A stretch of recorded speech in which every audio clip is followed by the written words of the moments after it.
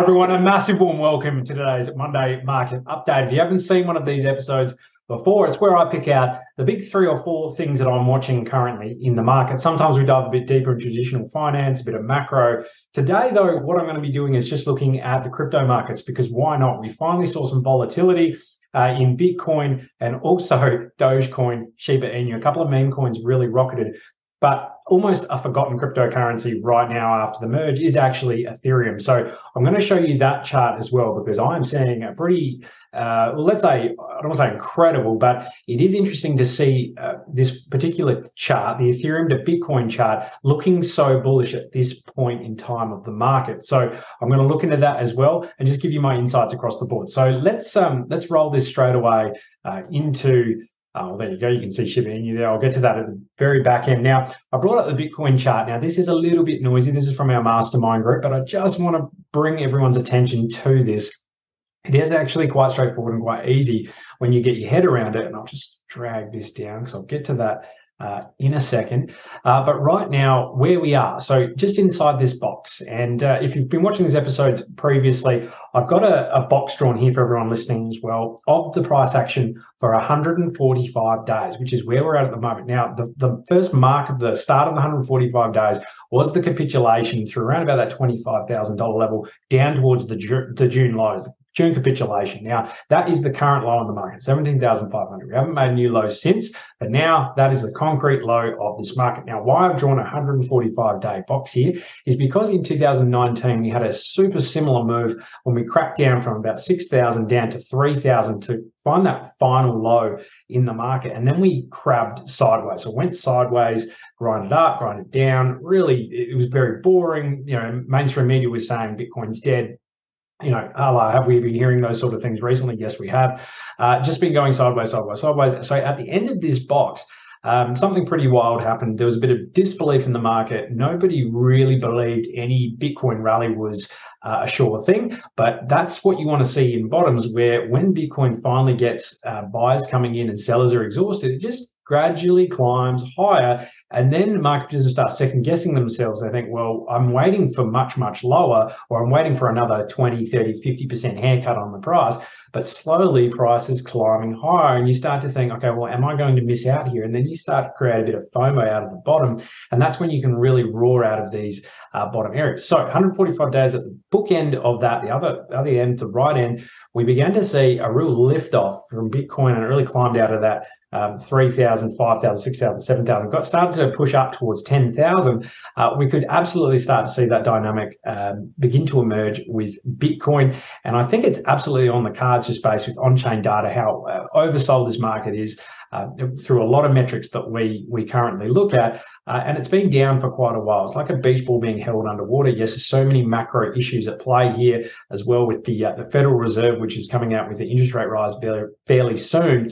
And that is actually marked on my chart here in this blue line. So this is where we see, we'll just zoom out here, Fed interest rate decision forecast 0.75%. So this vertical line here signifies that we are about to head into this zone here, this line, on about the 2nd or 3rd of November, I believe it gets released in the US. Now, the thing with this is markets are pricing this sort of stuff in quite early now. And the last interest rate decision we had about here, it was absolutely a non-event. Everyone knew that they were going to raise about 0.75%.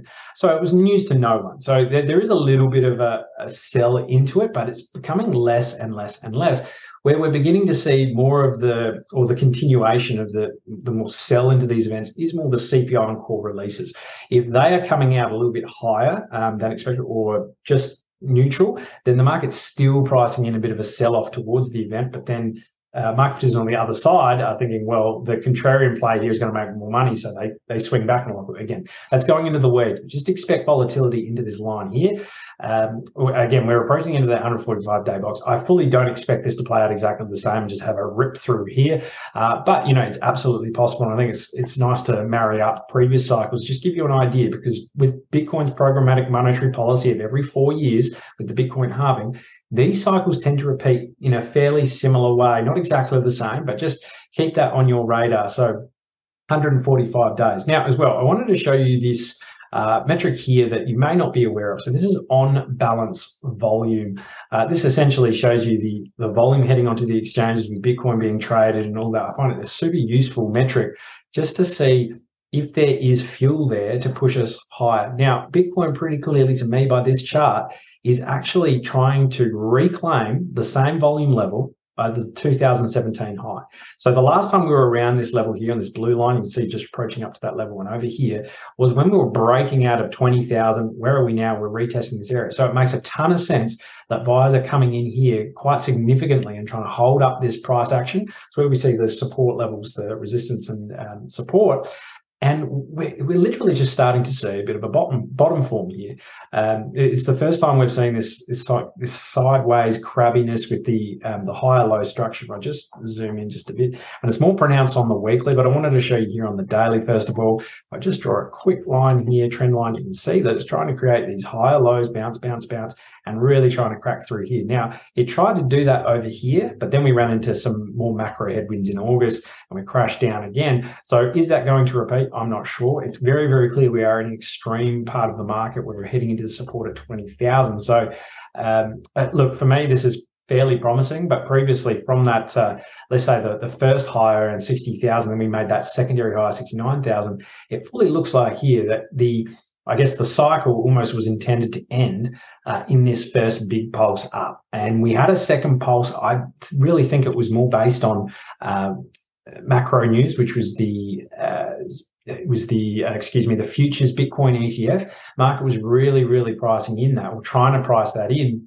And also semi-hoping / expecting a spot ETF, Bitcoin ETF in the US as well. Never eventuated. You can very well see, and especially on the RSI, you could see a massive trailing off in bullish momentum, especially on this second peak, which is high, which is a classic bearish divergence. Again, I won't go into the weeds there again because it's probably talking gibberish to you. These are more advanced technical analysis terms that I'm using, but they're very useful in terms of looking at a broader trend. And also, if you look at the on-balance volume, completely dropped away. You can see the second peak here from that first peak. Where's the Bitcoin volumes? Just completely trailing off. So that's a pretty good sign. The liquidity is getting a bit dry, and eventually the sellers will overwhelm the buyers at those levels. So yeah, this is very, very interesting. I'd keep an eye on that. But Bitcoin really trying to move a bit higher here, and I'll probably just leave it there. It is looking a little bit weak up here, so I do expect maybe another move back to create a higher low around that 21 moving average, maybe 20,000 retest. I will see from there, but so far so good, looking very promising. And that 200 daily moving average up at around about 24,000. In line with the weekly 200 moving average at 23,000, also the realized price at 21,000. So that's my sweet spot. Get to 21,000 and we'll see what happens from there. But yeah, I think 21,000 is absolutely key to move on. All right, Ethereum, just want to show you this chart here because I really like Ethereum setup here. We had the merge hype, we had the sell off after the merge hype, so very, very clear, move higher and then sell off. But what is it doing? It's creating a nice higher low on the daily chart. And this is over a very long period of time, which I really, really like. This zone of liquidity here, this little box, you can see we were just chopping underneath it, chopping, tried to go lower, but the market clearly told us that no, it really wants to wants higher prices, can't even speak.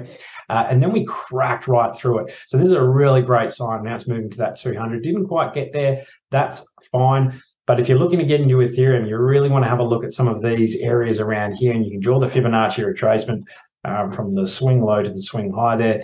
These levels are looking really tasty. Ethereum has a bit of a pullback into these areas because I really, really like what Ethereum is doing here. And the narrative too is a bit interesting because we don't normally see Ethereum gaining so much on Bitcoin.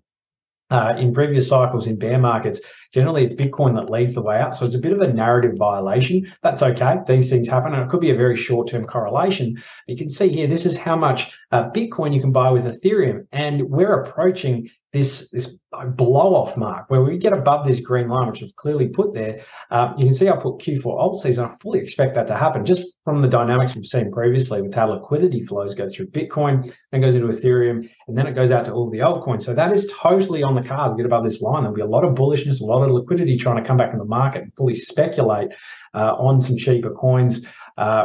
sort of speculating as well that the Fed's going to ease up their policy. I'm not sure that's the case just yet, but that is certainly on the cards.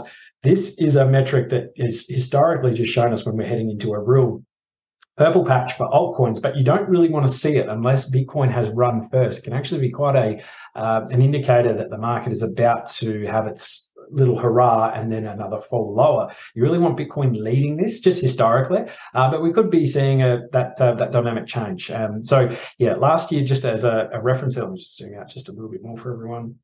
You can go here. So the last time Ethereum, just in recent memory, broke through this was February 21, and we broke through to this real new higher high or local high in terms of Ethereum, how much you can buy with Bitcoin. And then this area in here, this rise that Ethereum had against Bitcoin, about 80% in this area, this was the purple patch of altcoins in 2021, where things were just going absolutely gangbusters. You can also go back further to 2017, when Ethereum makes a new high versus Bitcoin, or a new local high against Bitcoin, you really see alts absolutely fly like the clappers. But this looks pretty wild in terms of this gigantic cup, bit of a handle, and if you're looking in terms of technicals, that over a long period of time, that looks pretty bullish to me.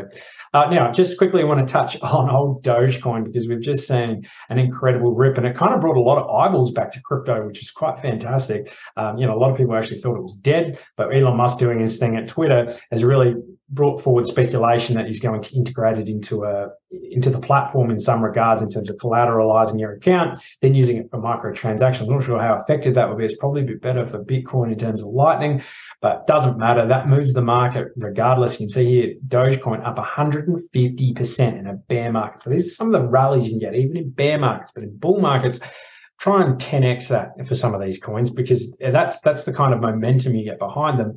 But Dogecoin, just overall, if you look here, going all the way back to the 2021 move there, this has been in a very obvious bear channel where it's just bouncing ball, getting lower and weaker each time. And this has ripped through the 200 moving average on the daily. And it looks, to be honest, I would not be surprised to see Dogecoin rip a bit higher, maybe to 21 cents or let's say 30 cents, maybe, if there's maybe some more news coming out of Twitter and Elon and all that. If we just go down to lower time, yeah, that looks pretty good to me.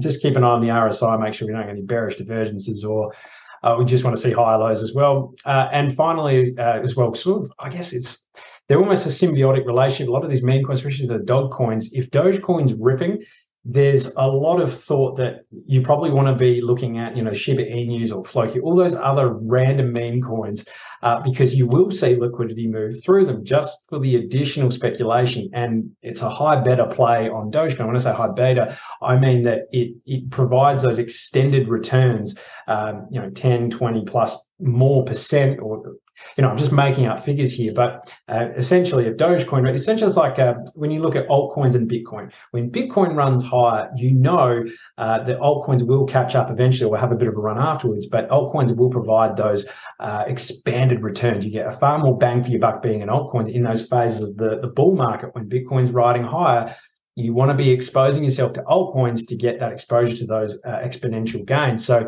that's where I see it. But yeah, Shiba Inu also had that similar move, and it was about 55%. What's interesting here, it wasn't even as big as Dogecoin. So potentially we see another pulse up from, say, a Shiba Inu. I'm not sure. We just don't have the retail here at the moment to maybe push this higher. So Dogecoin maybe a little bit more substance to it in terms of it gets moved on Twitter. But right now, I think there's a lot of traders and speculators looking to be in SHIB to try and ride this wave higher, when they might get wrecked if it all gets the rug gets pulled from underneath. All right, guys, hope you've enjoyed this episode. As always, really love Monday market updates. So yeah, take care, and we'll chat again for the altcoin bottle. So bye.